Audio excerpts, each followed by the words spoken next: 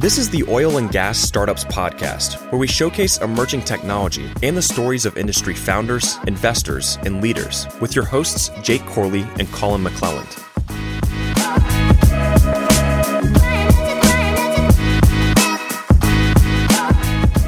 What's going on, Digital Wildcatters? Welcome back to the Oil and Gas Startups Podcast. This week, we sat down with our good friend Mark Bohorch of Q Engineering and Alan Gilmer, founder and chairman of Enverus, which most of you know as Drilling Info. If you've listened to the show for any amount of time, you know Mark very well. We've had him on the show during the early days, and it's been really cool to see how Q Engineering has grown over the last few years and now has been successfully acquired by Enverus. Surprisingly enough, though, it was our first time sitting down with Alan, and I was just blown away. He was just a great guy. We had a great conversation. He had a lot of insight into a lot of things and is a startup guy through and through, so that was really refreshing. We'll be getting Alan on the show again soon to dive deep into the story of Enverus. I know he's got a lot of great stories to tell. But really quickly, before we get into the episode, if you've worked around gas for any amount of time, you know how difficult it is dealing with H2S. It's dangerous for our guys in the field. It damages infrastructure, not to mention it costs a fortune to treat. And the guys over at Streamline Innovations are tackling this issue. Now, they've been helping operators save money on H2S treatment since 2016. And now that ESG is the talk of the town, it's undeniable, they can also help operators bolster their ESG rating because their Valkyrie technology is biodegradable, it eliminates hazardous chemical disposal, and reduces flaring. Now, we're going to get their co-founder, David Sisk, on the show to dive deep into their story and how they've been helping operators over the past few years. But in the meantime, I know there are a lot of you who are having to factor in treating into your new projects. Streamline has built up an incredible team of gas treatment and processing experts that are happy to be a resource to you as you start to work through your gas processing and treating challenges.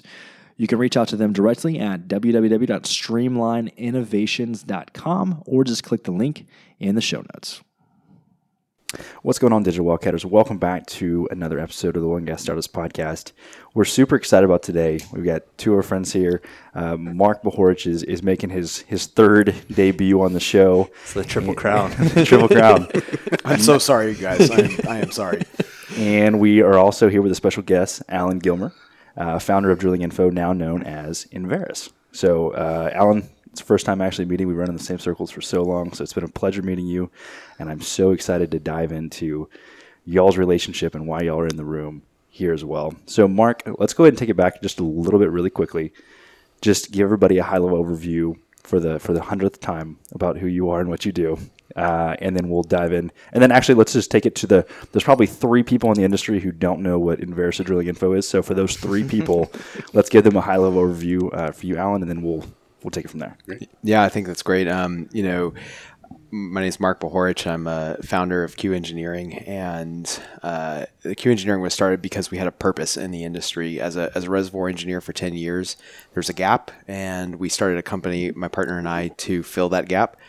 Fast forward 3 years, a lot of blood, sweat, and tears, and bootstrap the whole thing. So a lot of tough decisions along the way, but an opportunity and really to get to know who I think are the best people in the business, the 15 guys we got to come work with us to help grow this thing over that 3-year period, and excited to say that we're home at Enverus, and that deal is closed up last month, and really excited to continue to grow the mission and the vision inside a company that's just a larger version of what we were. So yeah, it's amazing to see, from the last time you were on our show.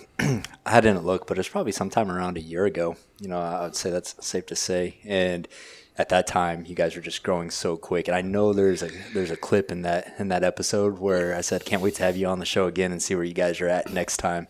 And here you are, acquired, growing. I mean, it's just awesome. And for all our listeners, obviously you're not here, but Mark brought us a bottle of champagne. So cheers. Cheers. we're celebrating today. So I'd love to say that I'm surprised, but honestly, I'm not. Just with y'all's work ethic and what you've been able to build and define a certain niche within the industry, you guys have just absolutely crushed it. And so if anybody deserves it, it's you guys. So we're just super excited. Ever since we found out the news, man, I've just been so happy for both parties. I think it's a wonderful fit. Entrepreneurship is a team sport. So it's 100% this team is dug in and really, I think, excited about going forward too. Awesome. So, Alan, really quickly, just give everybody a quick high-level review of your background for those who don't know. Well, I was a geophysicist by background. Okay. And I started a seismic company, first to go shoot seismic surveys for working interests, kind of equity for service, back in the 90s, and that was a lot of fun. Hiring people to work on a seismic cruise when you have no real money is it's a clown. It's a true clown show. Is that called belt strapping? No, it's like, I like it. that's right. At the time, it was kind of the pre-tattoo phase, but it was like we had the tattoo to tooth ratio for the cruise. Like, it was kind of a KPI for how good we're going to be. But You weren't getting people with more than 2 teeth, were you? no, there was not very many of those. And, I learned how to spot meth problems really quickly. All the stuff that was not in the marathon management manual. But the problem is that you're taking those kind of deals, you don't have, you're depending on the people you're taking the deals from for all the information necessary to make your decision. And there's a bit of a moral hazard involved in that. So, and also kind of in the late 90s, there was this big effort to try to kind of consolidate the digital information, all this information, and people were trying to make monopolies out of the various different kinds of information you needed to do to make the business accessible. And I was really just I really felt that was a bad model, because it was going to be really focusing on big companies, and this industry does not work without every scale of business, small business through the, I think when you go talk to your neighbors at a cocktail party and you say, hey, there's over 6,000 independent operators in the United States, and they drill 90% of the wells, and they make 80% of the production, and that's not big oil. And I don't think people really put that two together. They've been told a narrative about the oil business that is completely not true. Yeah. So the whole concept was, if we can go get data, we can put it together and tools. We were doing things. It was long before SaaS was a word, but delivery through the internet.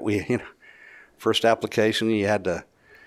We were limited to 40 kilobyte pages. It was ridiculous. So that was a different time. It was. Yeah, I'll never forget those. But it was. We had this plan, I still pull out the business plan every year to read it, and it's amazing, the things that we haven't yet achieved and the things that we did and frankly didn't anticipate. But it's, we really saw a need for kind of information, and and the problem with the oil business that I always had was it was empty software that was written 30 or 40 years ago, and it was raw data that was oftentimes pretty filthy. Mm-hmm. And then they would sell those. That was the way you went out and you sold those things. And so then everybody would go do the exact same thing to try to clean it up and put it into a system. And once they did that, then it was, and then you would take it to a technical professional, and everyone that was working in a particular area would do exactly the same thing. So everything was rote, and it was all about, we just were an industry that built the wheel over and over again. And it was like, what about if we could build something that got smarter over time, and you didn't have to go reinvent wheels all the time, and you didn't have to do the rote stuff, and that you just got smarter, and that you could use your technical professionals who you're using for their creativity to be able to be creative. Mm-hmm. So do you see any similarities, back in these early days when you got that idea, do you see any similarities to the industry today and what we're going through? I hate using the words digital transformation because it's just completely, abused in this industry. Yeah. But, companies like Q Engineering or other just new age software and SaaS products, do you kind of see some parallels or similarities in today's market that you did back then? Back in the day when we started this, the only people that were really doing anything online or trying to build SaaS tools or ASP tools at the time were auction spaces. Mm-hmm. And then there was a few that were trying to go out there and being very audacious, that were being underwritten by the big companies, and to go kind of be catalog or logistical kind of logistics enablers, and put everybody's catalog so that they could all go bid off the catalogs. And the problem is that nobody wanted that. Yeah. Mm-hmm. And so a lot of dollars got killed in there. And, and our concept was, well, people need information to make any kind of decision. So if you can go create the information environment and the analysis environment to make decisions, then everything falls from that. And I think that today people have a much clearer view of what software can and cannot do, and what kind of, and I think back when we started, no one really had a great idea of what an active network was, and the collaborative aspects of an active network, and and leveraging single instance applications. So, and I think today, that's kind of taken for granted. So, well, I mean, I can't speak for other companies, but on our case, we couldn't have done what we did without having that information aggregated in a reliable spot. I mean, you're kind of reinventing the wheel kind of question. Once you reinvent, let's say the wheel, it's kind of makes no sense to not also reinvent, the hubcap and start building axle the car around it. Yeah. And so I think it's a natural, transformation, progression maybe. I would say Q Engineering is one company of that, and you could like tick off like the 5 or 6 just easily that are also kind of taking advantage of some other part of the Drilling Info and Enverus, kind of data infrastructure, and serving that data and trying to, help their clients not reinvent the whole wheel either. Just kind of follow it in your footsteps.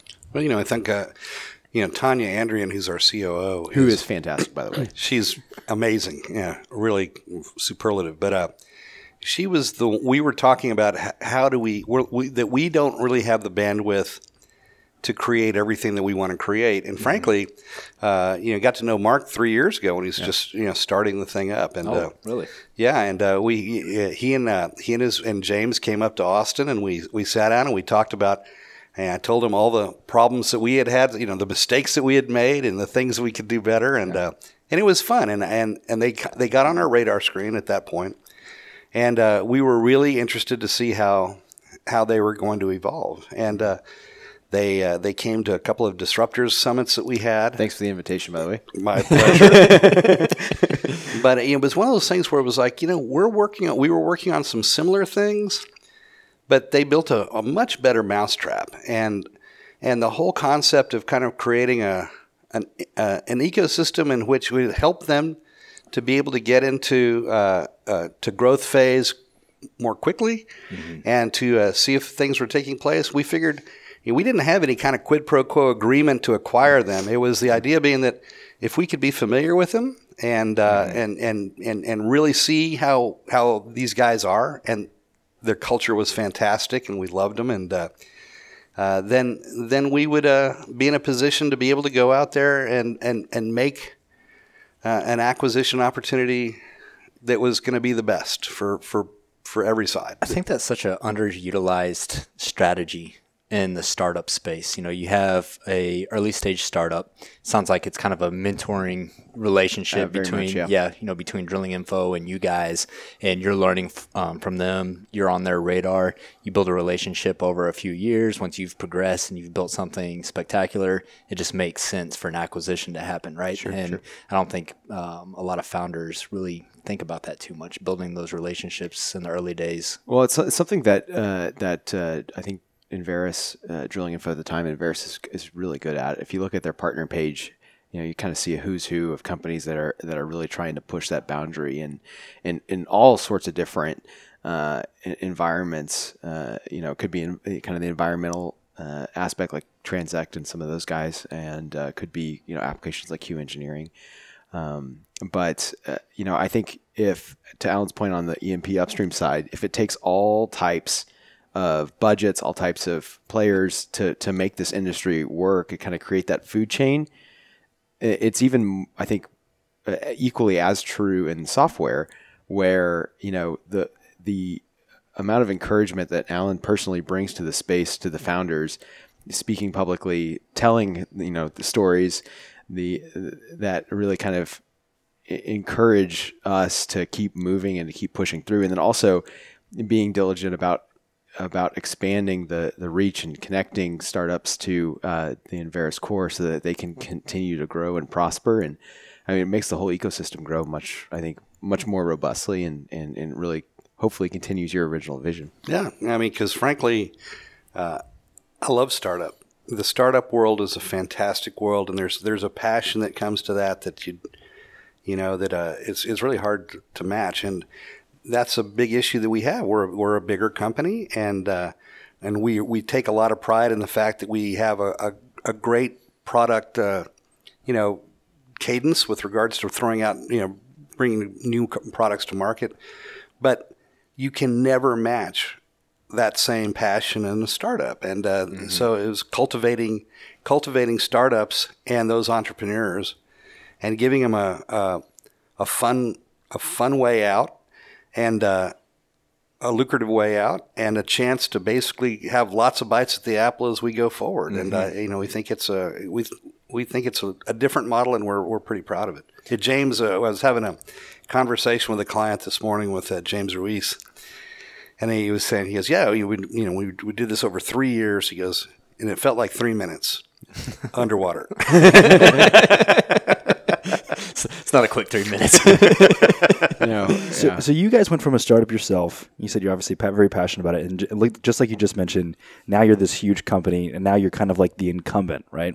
And so some people might see you as, now Enverus has kind of a target on their back, right? But then there's the entire flip side of it through the lens of what we've seen in the oil and gas startup community over the last few years is that for so long, I remember even 7 years ago when I first came into this space, there really wasn't a way for anybody to exit unless it was through private equity, if it was through Genstar, or if it was through Thoma Bravo, or one of those guys like Vista Equity Partners. And you guys have really changed that. And just like you just mentioned, now you're giving startup founders a way to exit in a fun way. And as a result, what I've seen over the last 3 years is now there's a ton of capital that's flowing into energy tech. Mm-hmm. If there wasn't a way to exit, that capital wouldn't be there. We wouldn't have the ecosystem. And so I think a lot of people kind of lose sight of that, right? And they think that, Drilling Info is, the big bad incumbent, everybody's got to take them off. But what you're doing with acquisitions like this is actually facilitating the growth of this ecosystem. And we're very audacious in terms of what we're trying to build. And we need independent thinkers, and we need the smartest people on the planet to be in the company to help drive that and to help manage that. And so, the next, my hopes and dreams are that the next 3 or 4 CEOs of Enverus come from the stable of folks that are managing the product lines that we have. This is all of us, Yeah, that's the ultimate machine, right? Yeah. If you can take these great products, these great founders and teams, and then you bring them inside, and then, you cultivate a community where they can grow, and then someday, they're running the whole ship. I mean, I just think that's an awesome ecosystem and roadmap. Alan, I wanted to tell you, I have so much respect for this guy because I think it was like a week or two ago on Twitter, someone was on one of my threads talking shit about the new name, the new name change, and Alan's over in India, and I don't even know what time it was over in India. Alan's on Twitter replying back to these anonymous accounts, taking shots at him, and I was like, man, I like this guy. I haven't even met him yet, and I like this guy. So I got to tell you, man, I respect you, for doing that. I thought that was awesome, and it's very, just kind of going back to what you were saying, being involved in the startup community. I mean, you can see that you have that passion still. And I think that's the coolest thing about it. You've built this huge company, but you still have that fire inside and giving back to the younger generation, the new startups. I think that's awesome. Well, the one thing I want to say, the reason I have it is because this is the most important industry on the planet, and it's the most misunderstood industry on the planet. Absolutely. And in the last decade, this industry has brought 1 billion people out of poverty and energy poverty, and providing them access to energy, which is fundamental to increasing the quality of life. Mm-hmm. And this is an industry that was an old industry that did a lot of things by rote for a long time, and it's ripe for being reinvented and being able to take the technologies that are being invented very quickly today and applying it to a much more slow-moving, industry. But the impact that will have on people's lives across the board, there's not another industry that has more of a positive impact on human life. And, do this, or you're going to go sell advertisements. Yeah. Yeah. I think that our goal is much more noble, and the more that we can help other people go enable this industry to go do that, the better we're off. Yeah, I mean, you're spot on with the industry being misunderstood. And I mean, that was the whole genesis of our podcast. You talk to people and, people had a very dull outlook on oil and gas. It wasn't a sexy industry. You know how hard it was to, I'm sure you went through this, Mark, to recruit development talent, because who wants to go work in oil and gas? And, I think people just don't understand what's happening in the space and the problems that we're solving. And I mean, it's extremely fascinating and intriguing. And I think it comes down to the industry as a whole also they've done a terrible job on trying to at least educate, to inform the masses of what our industry does. And so, I went and spoke at Noble Energy's. They had a New Wave conference last year, and we literally polled the employees of Noble. If you were in Colorado and you had these, activists coming up to you and talking to you about how bad the industry is, how many actually feel confident enough to have at least a few talking points? And there was not as many people raising their hands in the room as I thought. And so it's so that's an internal issue, obviously, within certain these companies. Even inside the company. Within the companies. But as an industry as a whole, you think about it. What do you got API putting out Super Bowl ads last year. That was embarrassing. And it was, what was it just color splashes everywhere, and it was just energy or something. But oh, man. I missed that one. I didn't see it. We've just done an absolutely terrible job. So we're hoping some of this, even though this is very niche on startups and technology, hopefully this message gets out there and hopefully change some of the perception of what this industry is actually doing. I appreciate you guys doing that. I mean, because every voice is so important to go on and doing that. And I have a theory about why we're so feckless at this in general, and that is, this industry is mostly technical professionals. It's engineers and stuff like that, and they're very data-driven, and they're very science-driven. And, public perception is all emotionally driven. Yeah. And this is an industry also that whatever they made, they sold into, you already knew what it was going to sell for and who you're going to sell it to. You didn't have to go really market it. It was just we don't have any kind of real, we're not the retail industry knows how to flip your amygdala to go get you to buy stuff and to go do stuff, all this, to buy stuff you don't need. Yeah. Late night food commercials. And they're incredible at it. We actually sell stuff you need, and we sell it cheap. Yeah. And we don't know how to really go market it. Can you imagine just this sensational commercial? It's just indoor heating, cooking with gas, making it nice and sexy. Well, I don't know if y'all saw that. There's a news article sometime last week from a professor from Oxford, and there's just constant attacks on these endowment funds at universities. Hey, you need to divest out of oil and gas stocks, and so anyway, some of the students of Oxford started protesting him, and they said, you need to divest out of oil and gas. He's like, hey, look, I can't divest short term out of energy stocks, but what I can do is turn off the gas central heating in the dorms. And see what happens. I was like, man, it's such a legend. And those kids then said, that's borderline abuse. You can't do that. I'm going to call my mom and dad. This is wintertime. That's borderline abuse.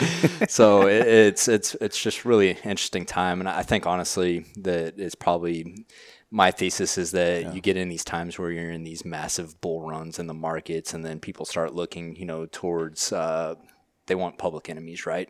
And I think that once everything calms down a bit and people, start, once oil and gas goes through the roof and all of a sudden a gallon of gasoline is $6, then people they start wishing that they had access to cheap energy again. So I think that you go through these ebbs and flows of public sentiment, but as far as what's actually happening within the industry with oil and gas tech, and I just don't think there's a lot of industries where there's more exciting things happening than what we have right now. I mean, it's easy to take ourselves back collectively to 2001, Twilight in the Desert, and or 2003, whenever that book came out. And I mean, at that time, It's a compelling thesis. It was like, oh no, we're literally running out of oil. Like we're using a lot of this stuff every day, but we're out. Like this goose is cooked. You're gonna, the kind of terrible decisions the government of the United States was forced to make to preserve our access to oil. I mean, you've got tens of days of petroleum stored up in the strategic reserve, right? It's like, Yeah. That's very strategic, and and like, Oh shit, reserves. and like at its full. So it's a market that just the scale of it is mind-boggling, right? Mm-hmm. And to fast forward through the innovations and the way that this industry is able to capitalize on good ideas and just expand. Ambassador Haley was speaking to a group of us at the NAPE conference today, and she was talking about her view of the importance of the national security for having the ability to say, it's just not that important when a whole oil refinery in Saudi Arabia goes up in flames. Absolutely. It's like it's just Absolutely. it's not. Yeah. It doesn't. The sky is not going to fall. We're gonna continue on. It's the innovations for the food chain that's really been created that really allows it to happen. But I will say one thing that for me as a startup founder into this industry. You mentioned, hiring about, kind of difficulty of getting developers to come work in oil and gas. And, that may be true in general, but I was fortunate to grow in a home. My dad went to work. He ended up being an executive and had some great ideas along the way, try to help find more reserves as a geophysicist.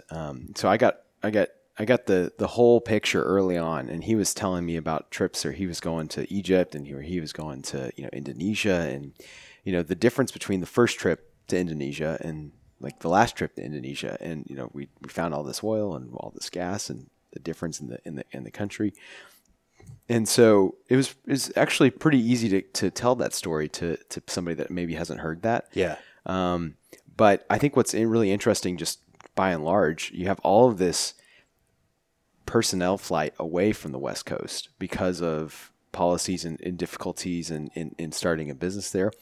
And I'm telling you right now, like, I think every startup founder, every software company ought to be, rubbing their hands together full force. Like, hey guys, guess what? You may have thought that, you couldn't start a startup company in, anywhere but the West Coast. Yeah. But guess what? Like, there are ideas all over the place, and look at the problems that we're solving too. Like, okay, so you go out to Silicon Valley right now. The ideas are stale. Yeah. Like, oh, cool, you're building a new email product. Twillo Facebook. Yeah, like they're not. It's iterations of. It's not a major step change. Yeah. It's iterations of the exact same thing. And I was actually talking to a guy last night who was listening to the podcast, and he kind of wants to leave his job and kind of go out and do his own thing. And I was like, man, I could leave everything I'm doing today and have 10 new startup ideas in oil and gas because so many things are still so ass backwards. Yeah. And we complain about them, but those are still opportunities for us to come in and build some either amazing SaaS products or some amazing hardware products or some new kind of network. I saw somebody trying to bring 5G to the Permian. Yeah. There's so many things that we can still do. So from our experience, like, you look at the TAM, the total addressable market, and if you did the pencil paper, and you would have never started our software company 10 years ago. Yeah. Because you would have, okay, what's the total addressable market? Well, what's the cost to buy servers and to do this and to do that and to hire IT, and you look at what we started with, James and I, two dudes with an idea, a piece of paper, and then a dirty prototype. But Amazon Web Services and cloud computing are enabling startups to start for literally a spreadsheet. Like, if there's a spreadsheet out there somewhere that you hate using, then you should probably start a startup company to fix that spreadsheet for not just your company, but for 10 or 15 others. Yeah. And I think that is such a good litmus test. It's like, hey, am I using a spreadsheet for this task? Then I'm doing it wrong. Yeah. Absolutely. Yeah. It's, I look at Silicon Valley, and, you look at people. I respect Jason Calacanis so much, very well-known angel investor. And, he came out with his book, Angel, and there was one chapter, and it had one sentence in the chapter, and it said, do you have to be in Silicon Valley to be an angel investor? Yes. And I was just like, I don't believe it. I don't believe it. And you have these industries. I mean, oil and gas, I think, is leading what I call the boring industries in technology. And like I said, that was the genesis of our podcast. I'd be preaching the message to West Coast venture capitalists, 2-3 years ago. I'd be like, hey, you need to be taking a look at what's happening in oil and gas tech. And they'd be like, well, where can we find out about it? And there wasn't a place to learn about it. So that's why we started the podcast. And just to see, I mean, even in just the last year, I mean, Mark, I can't tell you how incredible it is.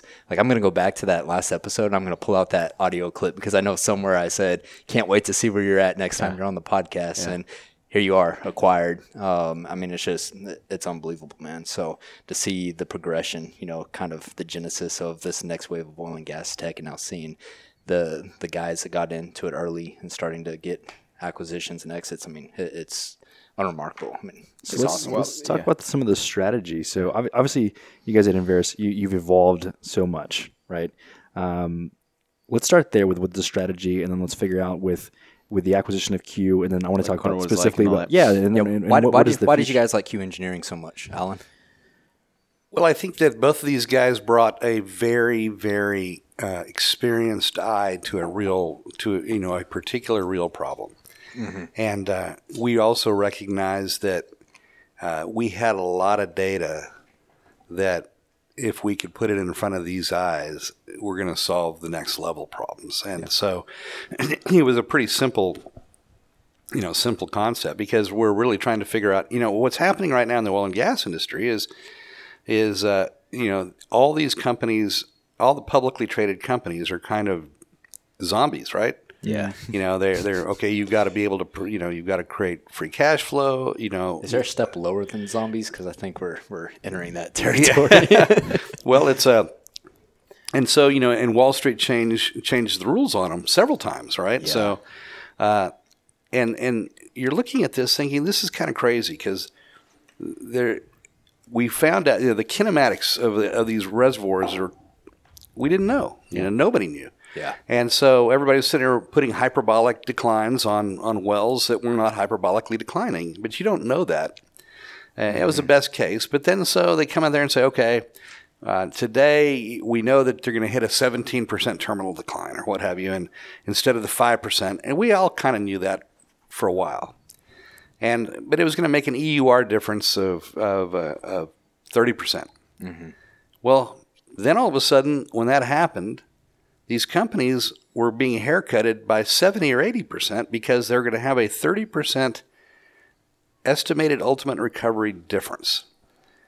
And that 30% of the estimated ultimate recovery on the wells that we're producing was really going to have only like a 5% internal rate of return impact, because every bit of that 30% was in year 20 to 50 that actually turns into $0 when you do it that way. So it was kind of this ridiculous response. It was there was irrational exuberance. It's exactly what we call irrational exuberance, but it's on the other side. It's irrational, irrational pessimism, and and frankly everything. I have great confidence in being able to solve engineering problems. I think that the world has an incredible track record at solving engineering problems. Absolutely. I think it's a lot harder to solve physics problems. Yeah. In terms of finding new physics or new chemistry, fundamental properties is that is 10 orders of magnitude more difficult. Mm-hmm. And that's why this industry has been so successful over the last 5 or 6 years at being able to kind of meet every challenge. And then I think it was people were just trying to throw challenges at it, and then finally just gave up and said, forget it. Just we hate oil and gas. We'll finally admit it. We hate oil and gas. Yeah. There's a lot of talk right now with shale plays. Obviously, you see it everywhere, and a lot of people are losing confidence in shale. And I'm an optimist by nature, right? So obviously I understand markets, understand economics, understand that cost structure is broken right now in oil and gas, but the optimist in me sees what can we do to leverage new technology to make operations cheaper. How can we actually scale this and make everything more efficient? And when I look at, something like Q Engineering, I mean, perfect example, right? And so how are you guys seeing it from your point of view, Alan? Obviously, you guys service everyone from, shale to conventional wells. You're agnostic, but what's your sentiment on the industry right now and your sentiment moving forward? And, do you think there are solutions to making shale profitable? Well, I'll tell you right now that if you take a look at like half cycle costs, right, the well returns, nearly every well that's being drilled today is half cycle profitable.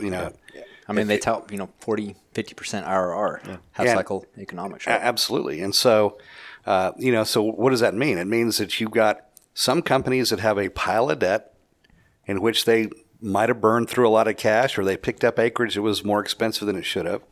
But that doesn't change the fact that the half cycle economics are incredible.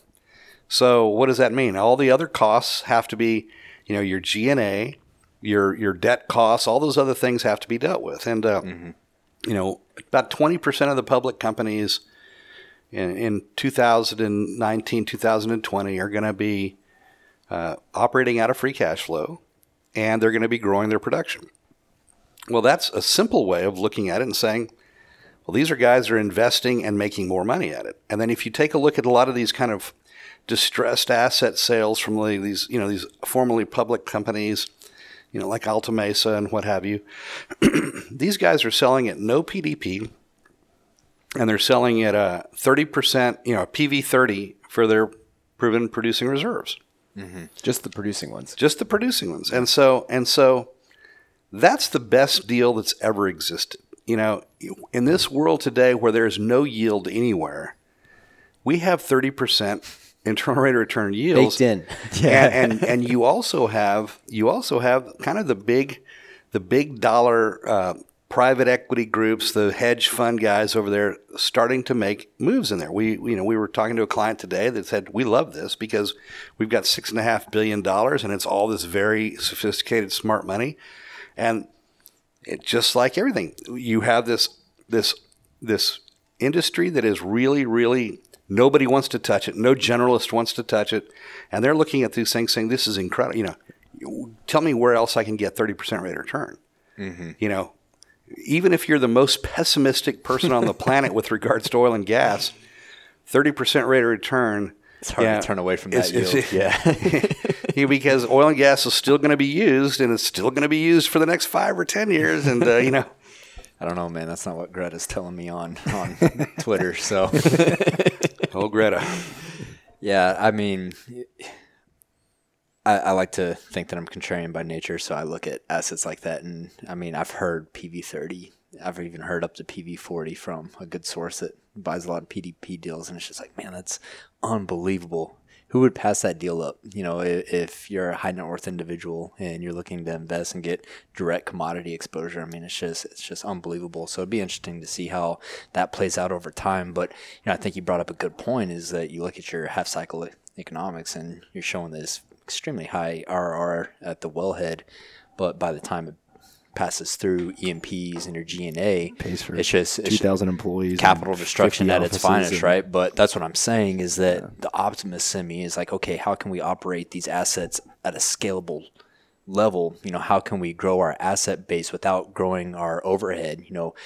If we want to go acquire an asset, how can we do that without having to hire 5 engineers and geologists, et cetera? And that's how I see guys like Q just don't Engineering. reinvent the wheel. So on that point, that's exactly right. If you're gonna replace a ton of fat and thousands of people doing nothing, don't do it with thousands of people. You're going to go reinvent it with 5 really smart guys, right? So on that note, both of you guys interface with E&Ps day in and day out. Are E&Ps evolving from a technological standpoint? Yes. Absolutely. In what ways? You heard it from the men themselves. They know. I think the kinds of conversations that James and I had when there's just the two of us who were walking around, we would get some feedback back. Yeah, no, this is great. We really see this, but this is a little bit scary. I don't really know, how this is going to work. I've got one of 5 engineers here, and this going my down job's this on road, the line. I can't try this out. Makes me nervous. And one of the beauties of a free market and is that whether you like it or not, competition is going to pick up the tool. And so you get in a situation where if you're not doing that analysis the best way that you can possibly do it, you're introducing drag and inefficiency into your own process, and you're losing out on what somebody else has down the line. Yeah.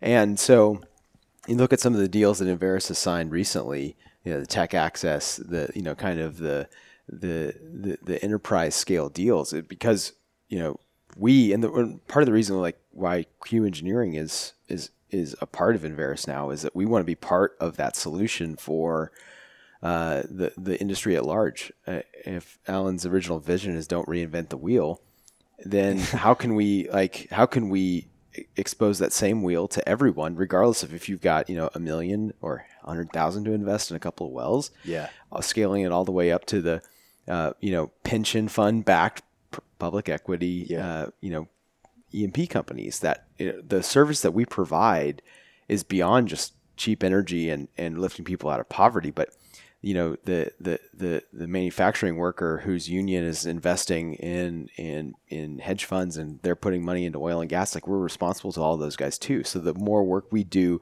to highlight and to standardize the way that analysis is performed so that you don't get these wild, crazy, I think the oil and gas industry was started by wildcatters and they're going to play a role as long as there is. Mm-hmm. But when you're talking about public money, there's enough oil and gas to do the sure thing for a long time. Yeah. And I think that's important, the sure thing. Yeah. At least with regards to, being able to buy into the strip and to be able to go out there and do very predictable results. And and I think that's incredible. Yeah. Mark, you said when you guys in the early days were going out to E&Ps and, people were hesitant. You guys started in, was it 2016 or 2017? 2016 is when we left, yeah. Yeah, that's not that long ago. No. 2016 is not that long ago. And, you're seeing, it sounds like a night and day difference between those early days and where we're at today. Unfortunately, look at the head count, right? The head count in the industry has dropped pretty significantly. What is the latest number, do you know? I haven't seen it, but you can rattle off on all of your fingers all of the layoffs that have been announced. So not only total headcount, mm-hmm. but age has decreased as well. Do you think that has played a big part in any? This is a question for both of you. Is this a factor that's played into adoption of technology for any of your products? Without a doubt.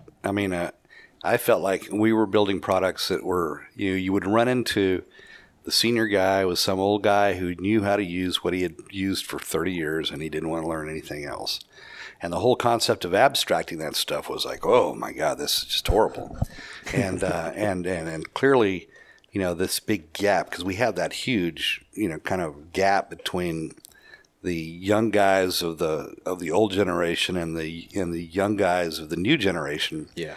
And it was, there's just a completely different way of the expectations of how you deal with technology and how you implement technology, and frankly, a lack of fear. It was, I came from a generation in which you learned how to do something, and then you just replicated that over and over again as you went out and did that, and it was not very. We weren't making a lot of breakthroughs, and I think today is kind of the day of discovery, and this is the most exciting time in my career to be in the oil and gas business, because it is about discovery. And it's not just going out there and repeating the same thing you've done 20 times before, and that actually has some kind of sociological consequence, because back in the day, having 30 years experience was valuable. Yeah, and having 30 years of experience today is, in certain disciplines, is actually more of a hindrance than it is a benefit. Yeah. Yeah, there was a comment on Twitter the other day, and I'd posted it on my LinkedIn, and long story short, was a reservoir engineer, undergrad in geology. He talked about 20, 30 years ago, he was working at a super major in their research firm, or the research wing, and, just doing these massive models offshore. And, he's like, today my skill set, it's not valuable. He said a 3-year engineer out of school with a decent background in programming and analytics provides more value in today's market than what I do. And it's that value inversion. Yeah, it's really, really interesting to see. But you don't want to lose that tribe knowledge of the older generations, right? Because a lot comes with it. You got to balance it out. I mean, the empirical data sets you can generate get you down the road. Yeah. But, there's no replacing that experience to call BS. Well, we got to have that gut, that intuition, right? So at ERTech, we have a little contest at ERTech, and it is which paper was written by the data scientist? Was it easy to spot? It is actually amazingly easy to spot. And you can tell the data scientists that have not really worked in concert. I mean, and the various different companies have very different focuses on it. There's been some really sizable companies that hired a bunch of data scientists and said that they didn't really want them working with geologists or geophysicists or engineers, that they wanted to see what their independent views were going to be. Yeah. And that is like... not helpful. It's not helpful. It's like buying a bugle and expecting it to play the Star Spangled Banner it's like, on its own. There's just it doesn't work. And so if you find an engineer who's actually become very data proficient or data science proficient, that is the tool. Data science is a tool for the person who has the expertise to be able to go out there and look for relationships. And on a standalone basis, they are consultative. They should be consultative with that person. Yeah. But on a standalone basis, sitting there, and it was a joke for a while at ERTech. I mean, because it was all these, everybody's known first principles for 50 years, and being presented as wildly different insights. You're like, that's... people looking at each other going, what the hell? What's going on here? Yeah, I get a lot of young engineers and geologists that reach out to me all the time and talk about how they can differentiate themselves from others. And I always point to cross-discipline. You should be learning data science, analytics, because it's going to come from the engineers and the geologists that have, look at someone like Mark. Mark had a true understanding of the industry and the problems that the industry was facing and was able to build solutions for those. I think that Jake and I have both always said this as long as we've had this podcast, that I don't believe that the biggest solutions in oil and gas are going to come out of Silicon Valley. I think it's going to be internal from people that have a true understanding of oil and gas and the complexities and the idiosyncrasy properties, that come with it, and they learn how to build a solution. That's been true for the most part. Yeah, there are exceptions, but for the most part, that is pretty true. Yeah. So, hey, real quick, before we end this podcast, I got to put Alan on the hot seat real quick, because all of Twitter wants me to ask him, how did you guys come up with the name Enverus? the people want to know. I just told you he was firing back at people. So what does it mean? How did you guys come up with it? So Enverus was a combination. We looked at 200 or 300 names, and it was an exhausting. Imagine 200 or 300 names. I look at like 5 or 10. I'm like, yeah, we'll stick to that one. And it was funny because we were like, these are, we just didn't like, we wanted to have a word that didn't, that wasn't in, that we could get as a URL. And there's all sorts of rules today that make it, more and more rare as to be able to find. And what we liked about Enverus was energy as the EN from energy, and then ver from veracity and veritas. Okay, and then us. We're all in it together. And once it's described, I think people get it. Yeah. But I remember that one guy he called us Corona Enverus. And it was like, that was one that was like,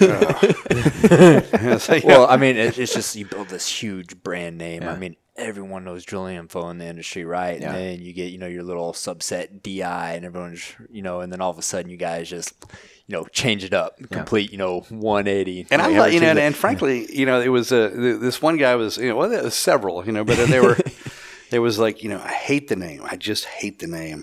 And, we had 8 guys standing around the water cooler talking about what a terrible name it was. And I said, Hey, when was the last time 8 people were sitting around the water cooler talking about drilling info? About drilling info. Yeah. Well, And I said, I win. You said that on Twitter the other day, and No I was such like, thing as bad look. publicity." I like to think That's that I the know, Elon Musk approach, right? I like to think I know a little bit more about marketing than most people. You know, it's how we built the podcast. And Alan brought this up on Twitter the other day. He's like, hey, we're all here on Twitter talking about it, right? And I was like, holy shit, he's right. We are on Twitter thinking about it. So, yeah, kudos to you, man. I just had to ask everyone on Twitter who was sending me messages. You know, one of the things that I think brands are like stickers, right? You can kind of put them on anything, but the brand doesn't mean anything without the people behind them. Absolutely. And if you think about like our experience in being acquired, you know, it's nervous. It's something that you don't really know how it's going to work out until it works out or it doesn't work out.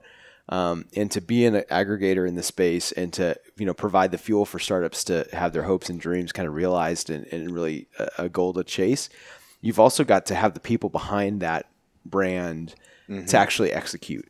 And, you know, like we went through a lot, you know, we've been at it for a month, but I can honestly say that, you know, the expectations that I had were high, and the people at Enverus that brought us on, that welcomed us in, everybody from, you know, Alan Gilmer, Jeff Hughes, Tanya Harding, not Tanya Harding, Tanya Andrian.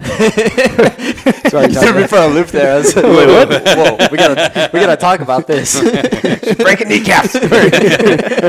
all the way down to you know, business development. Has worked at the company for a couple of months, and the warm welcome that we've received coming into the family, and I think the excitement at which we're going to be building forward for the next however many years is worth celebrating. And so when you put together a brand like Energy and Truth and us together, it doesn't mean anything unless you can actually execute on it. So Absolutely. Regardless of what the marketing team did, the guys inside the brand are doing it right.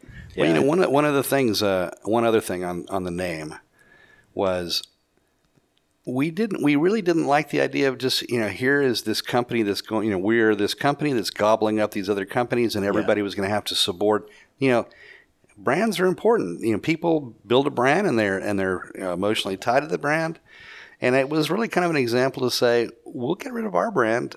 Let's all get together under a separate brand. You know, or, you know, we're all going to make the sacrifice, and we're all going to come together under this common brand.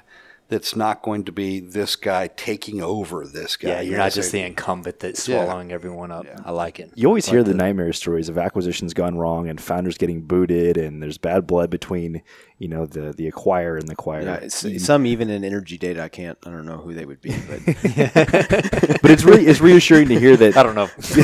I don't know. It's reassuring to hear that, you know, that this has gone very, very smoothly. It seems like you guys are right at home. It seems like Alan's, you know, been a mentor for at least past few years and will continue to do so. So I'm happy for both of you guys. I think this is absolutely I just want to phenomenal. add one thing, too, before we close this out. I think on the last podcast, if you go back and listen, I think, Mark, you know, just how much you talk up your team that you have behind Q Engineering. And I think that really just speaks volume of, one, the team that you have behind Q Engineering. I mean, they're you know, fantastic. You're here on the show, but really, you know, these people are just absolutely killing it. And I think that, Smart, you know, a true leader. Yes, exactly. That's where I'm getting at with it. And you know, Alan, I think that you guys acquired a great team here in Q Engineering, and Mark as an individual. So again, congratulations. Couldn't be more excited for you guys. well, it's easy when they make you look good. Well, it turned out that in fact that we were, you know, several years separated, but we attended the same residential college at Rice. So Oh, really? Rice will sweep. Rice will sweep. Mark's reliving his glory days. Hey, I was Chuck Captain, man. I that's probably not surprising. you know, I'm not surprised at all. Actually, I could say I've been a lot more surprised by other things. Hey, guys. Well, thank you all for coming on the show. Mark, Alan, really appreciate you taking the time. You know, this show's going to go out right now. NAPE's happening, so lots going on. I feel like this glass of champagne is probably just the first of many for me tonight. So, guys, Mark, I'm sure you'll be on for a fourth time sometime here soon. Hell, we may just make you a third co-host maybe sometime soon. Might have to. I'm game for anything. I don't know that your listeners necessarily want that. Oh, But. we'll see. We'll take a poll, and Alan, we'll get you on the show sometime. I'm sure we can have a 3-hour session dedicated just to your I want to hear the story, nitty-gritty. So, yeah. Oh man, that's great. All the details. So once again, thanks guys. All right guys, if you enjoyed the episode, please take 2 seconds, leave us a rating review, share it with your friends. Once again, major congratulations to these guys. We will catch you on the next episode.